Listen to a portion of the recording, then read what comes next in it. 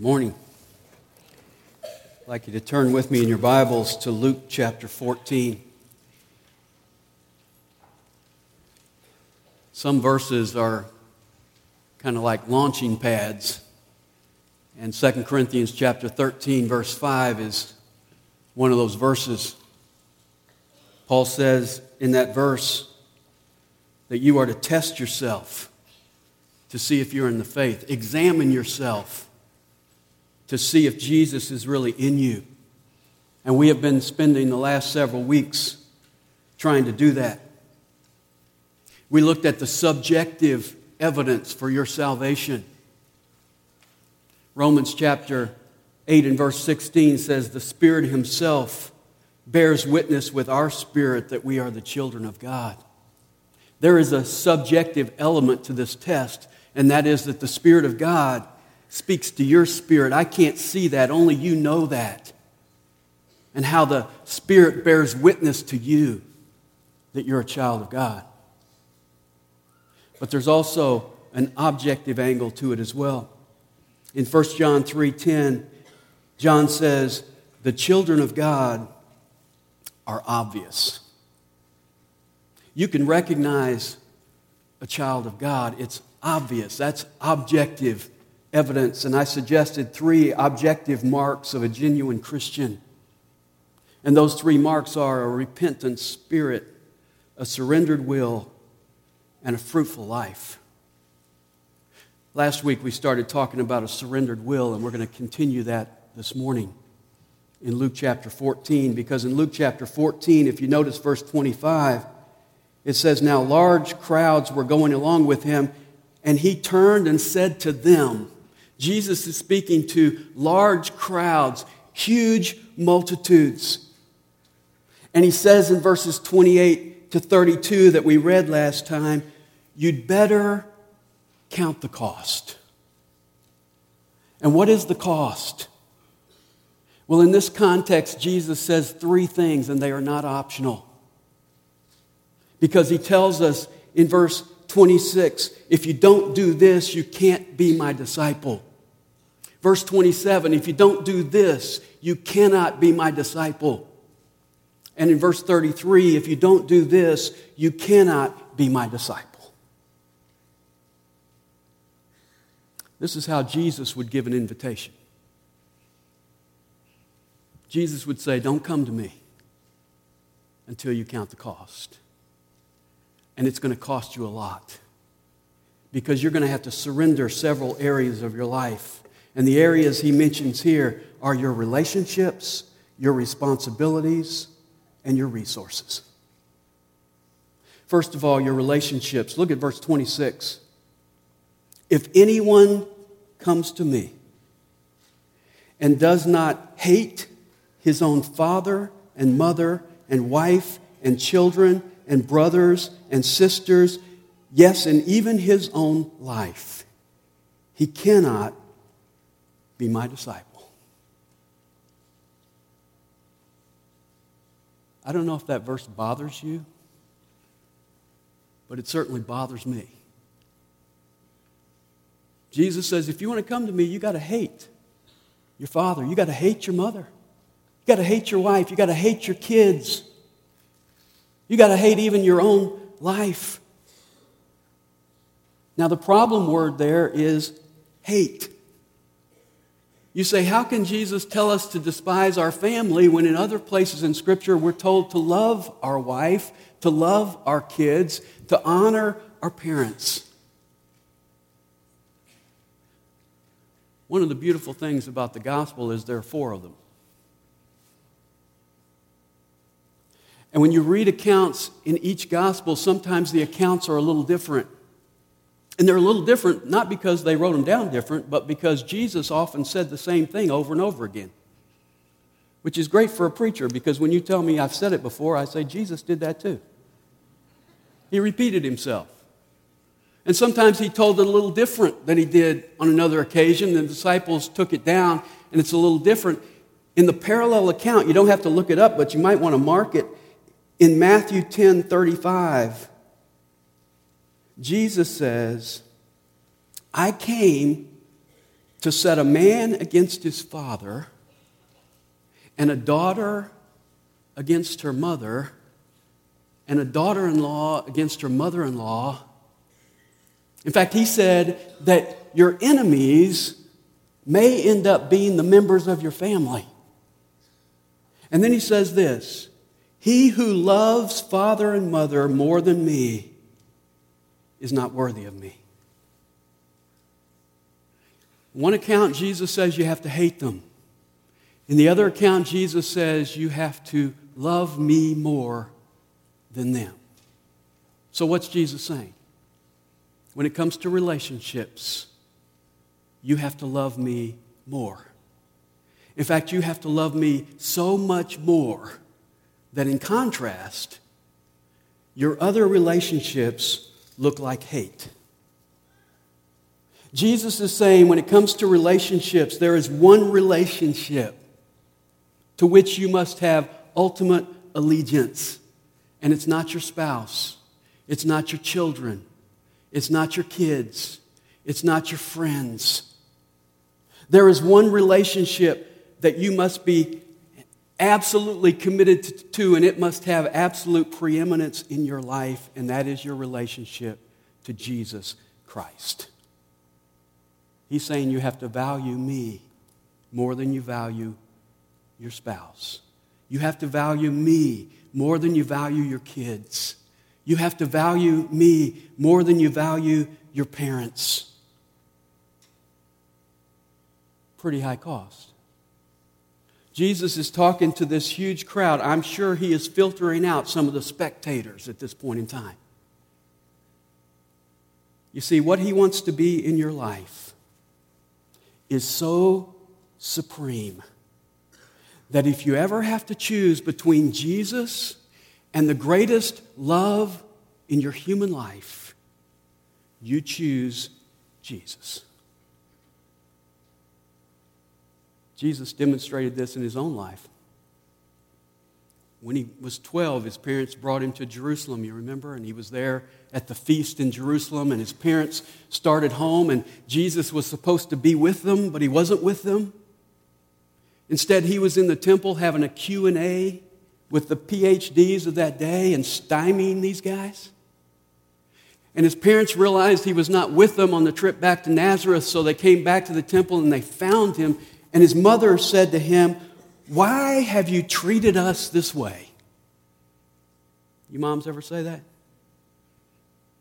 Why have you treated us this way? In other words, if you really loved us, you wouldn't do this. And Jesus said, "Did you not know that I must be about my Father's business?" What's that mean? I have a higher allegiance. You see, in the decisions of life, when your mother says go here and God says go there, you have to say, "Sorry, Mom."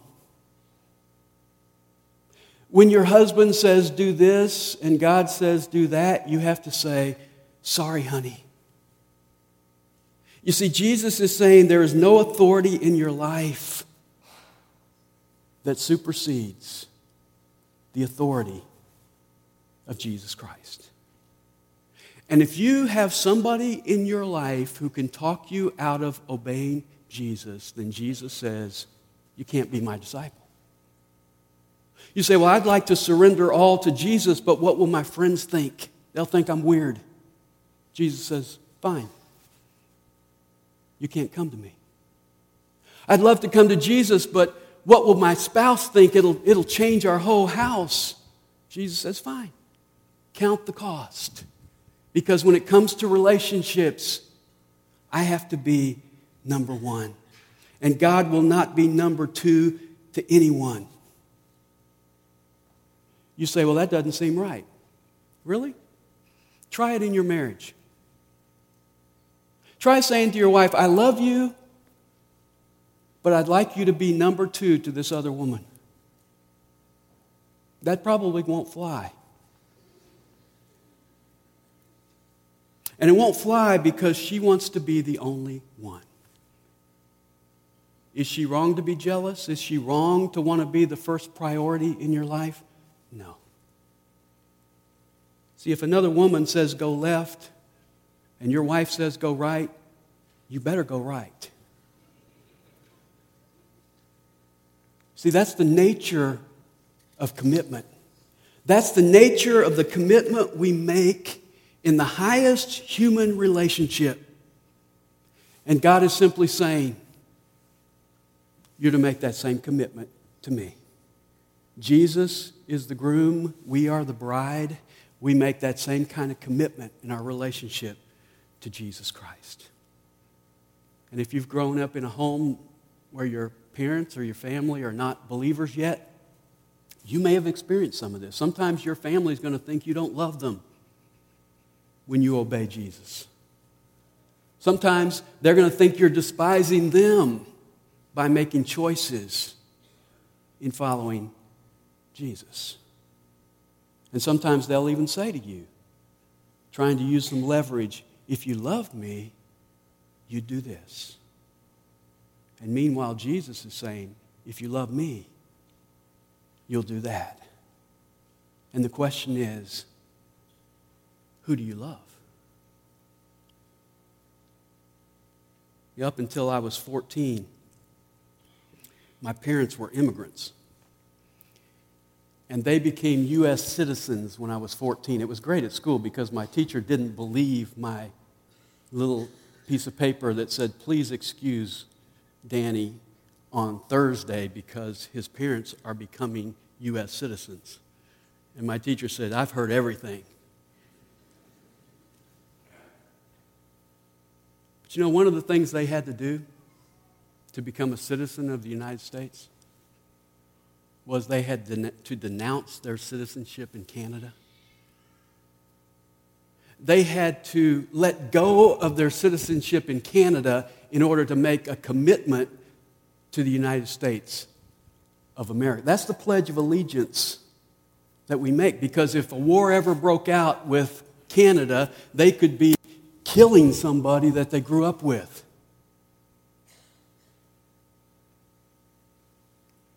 When a young man is called off to war, he may go to Afghanistan, he may go to Iraq. He says goodbye to his parents, to his kids and his wife, and he leaves. You may look at that and say, well, doesn't he love his wife? Doesn't he love his parents? Doesn't he love his kids? Yes. But see, he has a higher calling. And Jesus Christ is saying, you have to make a pledge of allegiance to me. And if you're not willing to do that, Jesus says, you cannot be my disciple. That's pretty strong language. He doesn't say, you might not, or you should not, or it'll be really difficult or extremely hard. He says, you cannot do it. That's an absolute no.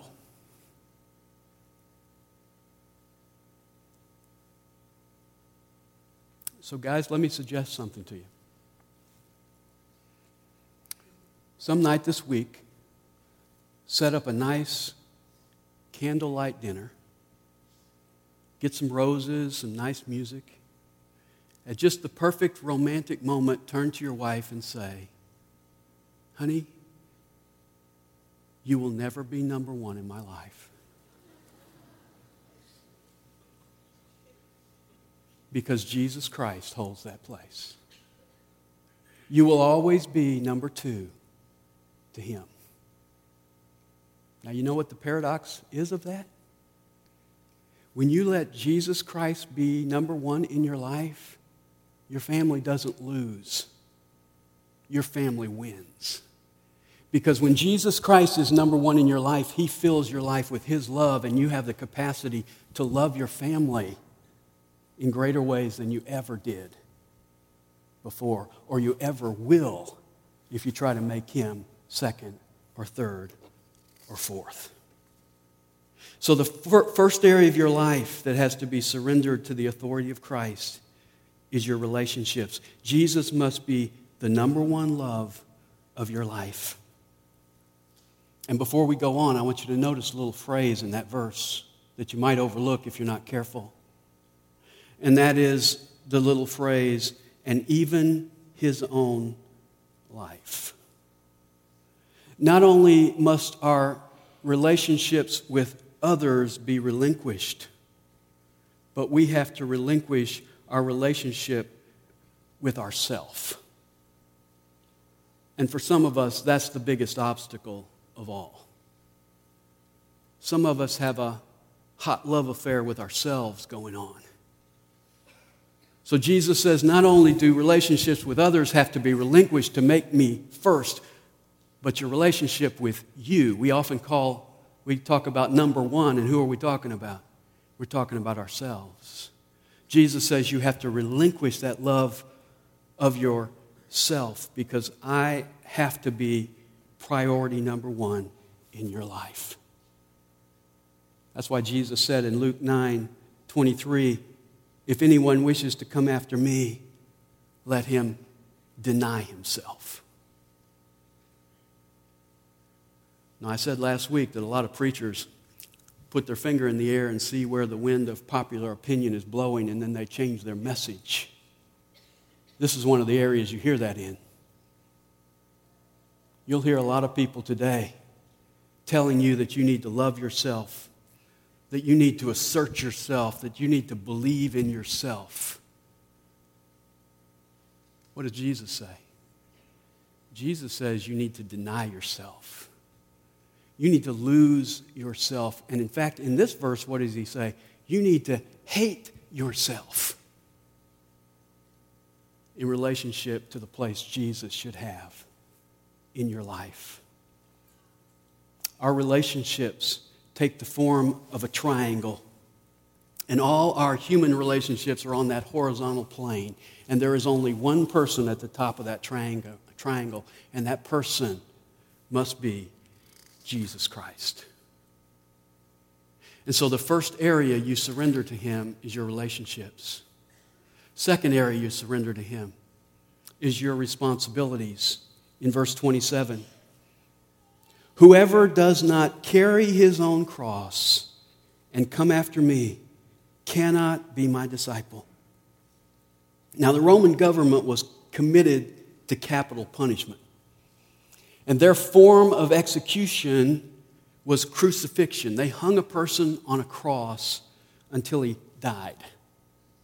And that was the worst form of death imaginable.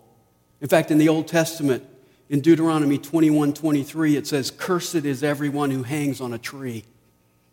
The Romans realized how awful it was, so they did not allow their own citizens to die in this fashion. It was too humiliating. It was the lowliest form of death you could have. And so when Jesus says this statement to this huge crowd, you've got to carry your cross, it caused them to cringe. Now, the cross has lost most of its horror for us today. When I mention the word cross, you think of jewelry. Got a little piece of jewelry that I wear. It's on church steeples. It's this ornate thing. We don't think of it as a horrible thing. So to think of it properly, it would be as if Jesus said to you today, unless you stand in front of the firing squad, you cannot be my disciple.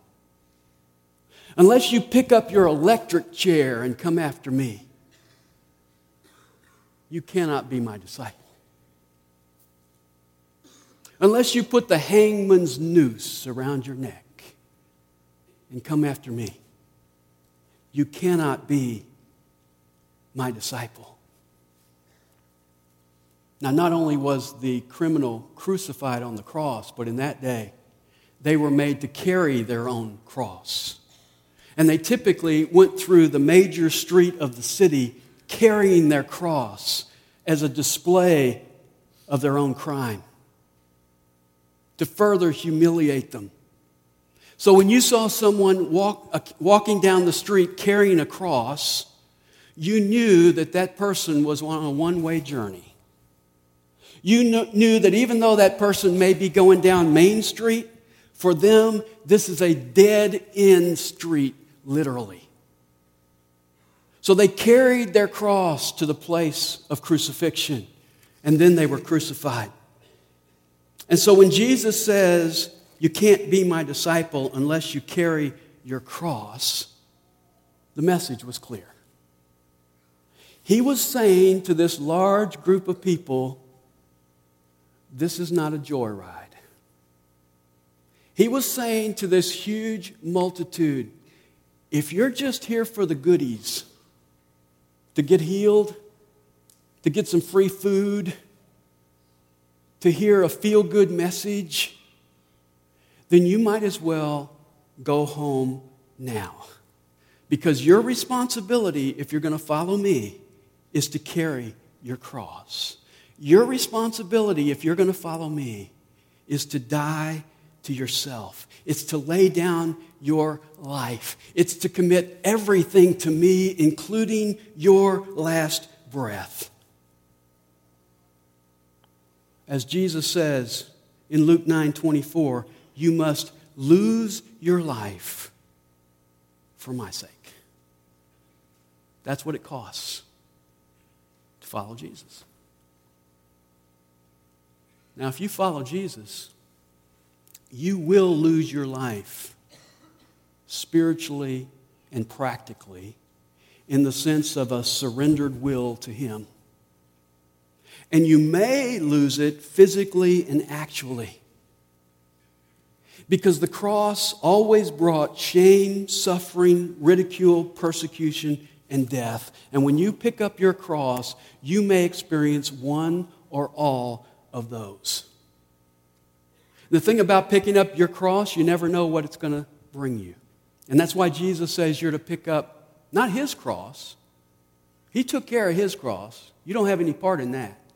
He says you're to pick up your cross. So you have a personal cross.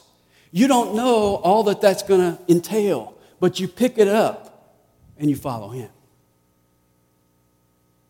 Remember in John 21? After Jesus rose from the dead, Peter had denied that he knew Jesus 3 times, and he came to Peter lovingly and said, do you love me? Do you love me? Do you love me? Gave him 3 chances to tell him that he loved him to compensate for the denials that he made. And then he said to Peter, I'm going to tell you how you're going to die. Now, he doesn't do this very often, and I don't think you would want it if you could get it. But he said to Peter, I'm going to tell you how you're going to die. People are going to stretch out your hands like you don't want them to stretch out your hands, and you're going to die that way. In other words, you're going to be crucified. How would you like to know that? You're going to be crucified, and then he says to Peter, now follow me. That's a high cost. What did Peter do? As only Peter can do, he turned and looked at John and said, well, what about him? Jesus says, you're going to die on a cross, come follow me. Peter says, what about John? And Jesus said, to paraphrase, it's none of your business. You follow me. What happened to John? John lived to be an old man. He was exiled on the Isle of Patmos when he was very old. As far as we know, he did not die on a cross. So Jesus says you've got to carry your cross. It may lead to actual crucifixion for you. It may be that you grow old and just experience the persecution that comes with that. But either way, you have to be willing to lay down your life. You have to say to Jesus, I am going all the way to death. I am going to carry my cross. Death to self. That's what Jesus is saying. I'm going to die to me. And you know what he says? In Luke chapter 9 and verse 23, he says, this is something you are to do daily. You say, well, I was good and dead about a year ago, and now I seem to be very much alive. Okay. Jesus says you got to die to yourself daily. Pick up your cross every day. Death to self. and follow Jesus. And just as we said that a repentant spirit is not a one-time thing, if you have a repentant spirit, it's going to show up in daily confession and brokenness before God. Same is true of carrying your cross. You pick it up at salvation, and Jesus says you need to continue to pick it up every day as you make that statement that I am dead to self and alive to God. And then the third area that you're to surrender to Jesus is your resources. Notice verse 33. So then none of you can be my disciple who does not give up all his own possessions. I'm going to pause now and we're going to take an offering. So that's a tough verse. Give up all your possessions. That's a tough verse because I have a house. I have a car. I have some nice clothes. Thank you.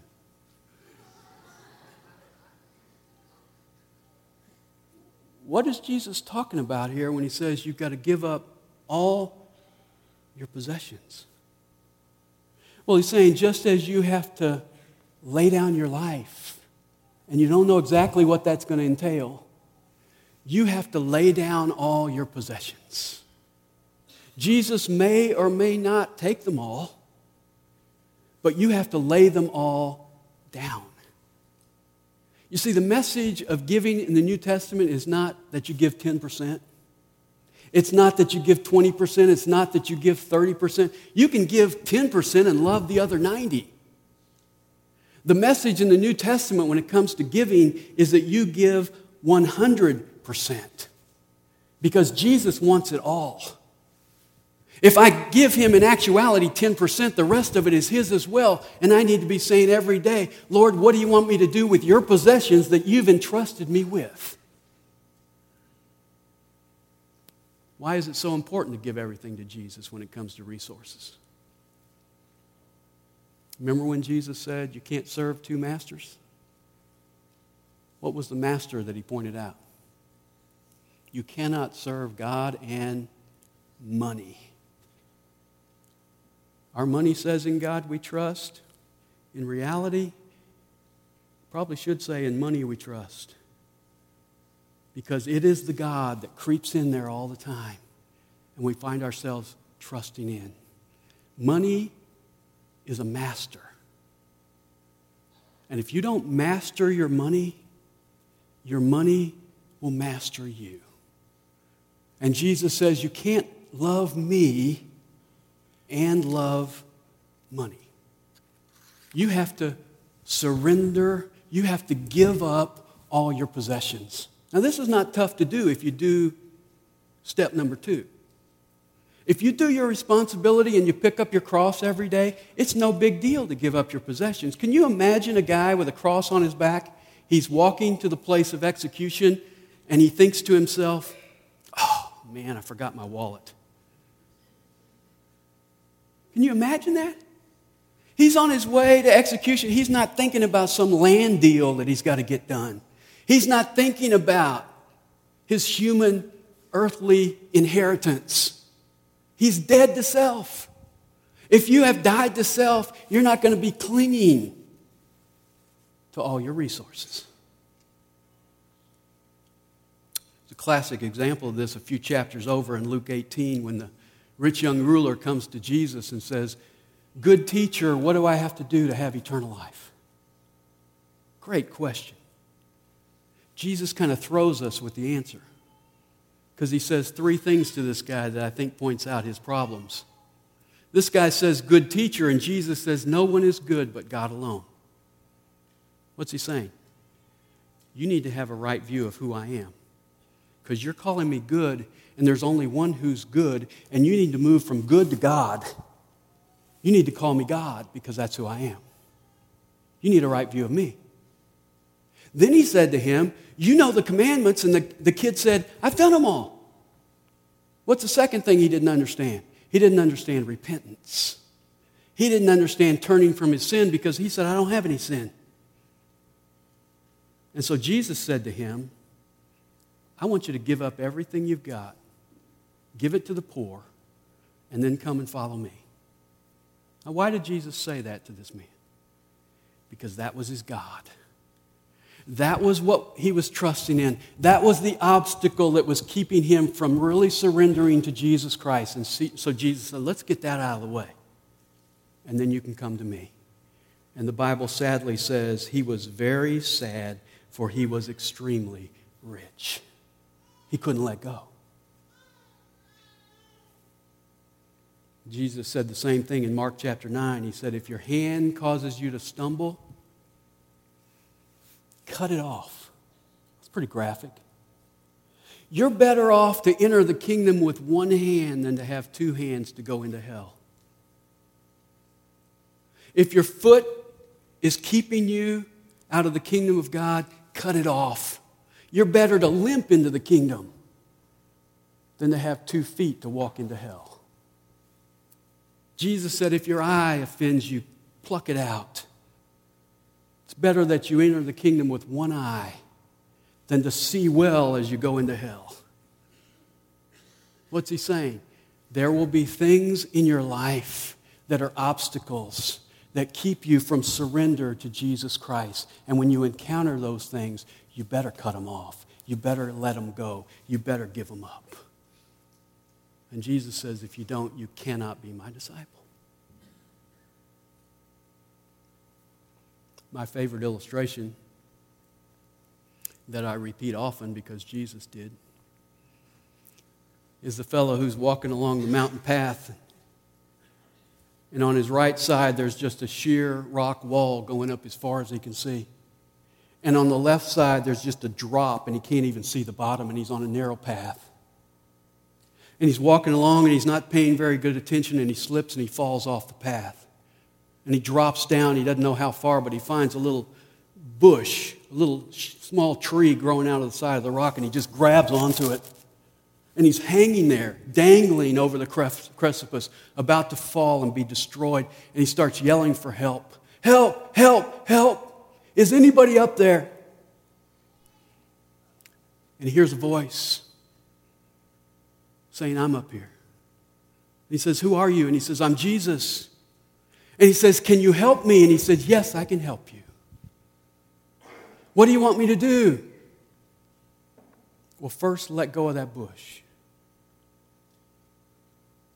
And the guy looks up again and says, is anybody else up there?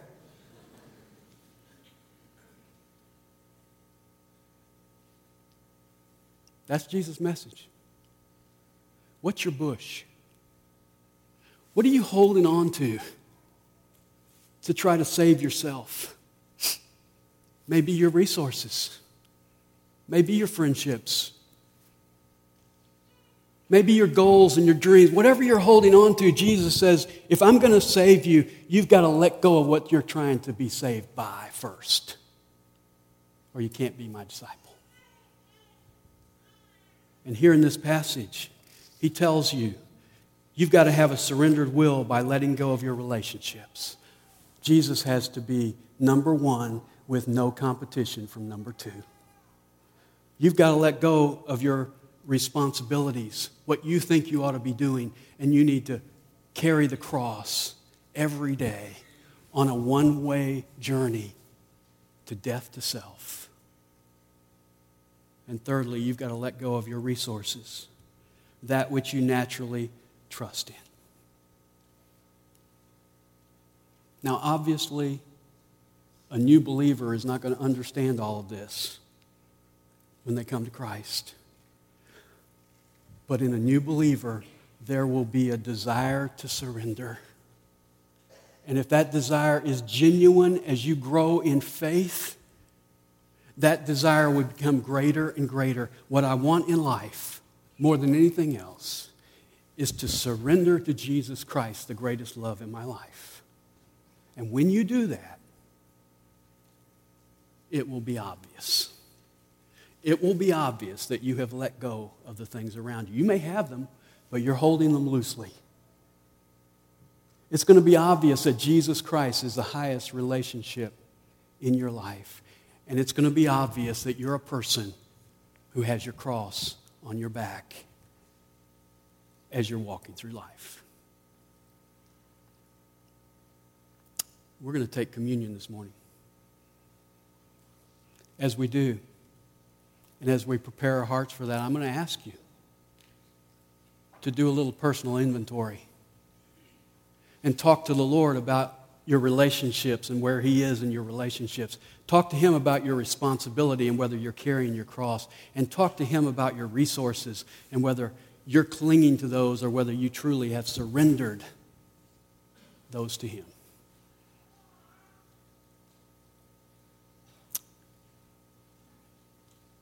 And then as Paul says in 1 Corinthians, we're to examine ourselves and then we're to eat the bread and the cup that reminds us of the body of Jesus. When you have examined yourself and prepared your heart, then you're welcome to come and take part in this. If you're a visitor here today, you're welcome, because it's not our supper, it's Jesus' supper, it's the Lord's supper. Let's pray and give thanks. Father, thank you. Thank you that you don't ask us to do something you haven't already done. Because as we reflect on this bread and this cup, reminding us of the bread or the body and the blood of Jesus, reminding us of the cross, we realize that you have made the ultimate sacrifice already. And you're just asking us to follow in your blood-stained footprints as we follow you. What an honor, what a privilege. Lord, challenge our hearts today, change our hearts today, and allow us to be more surrendered to you as we come and take the bread and cup in remembrance of who you are and what you've done for us. In your worthy name.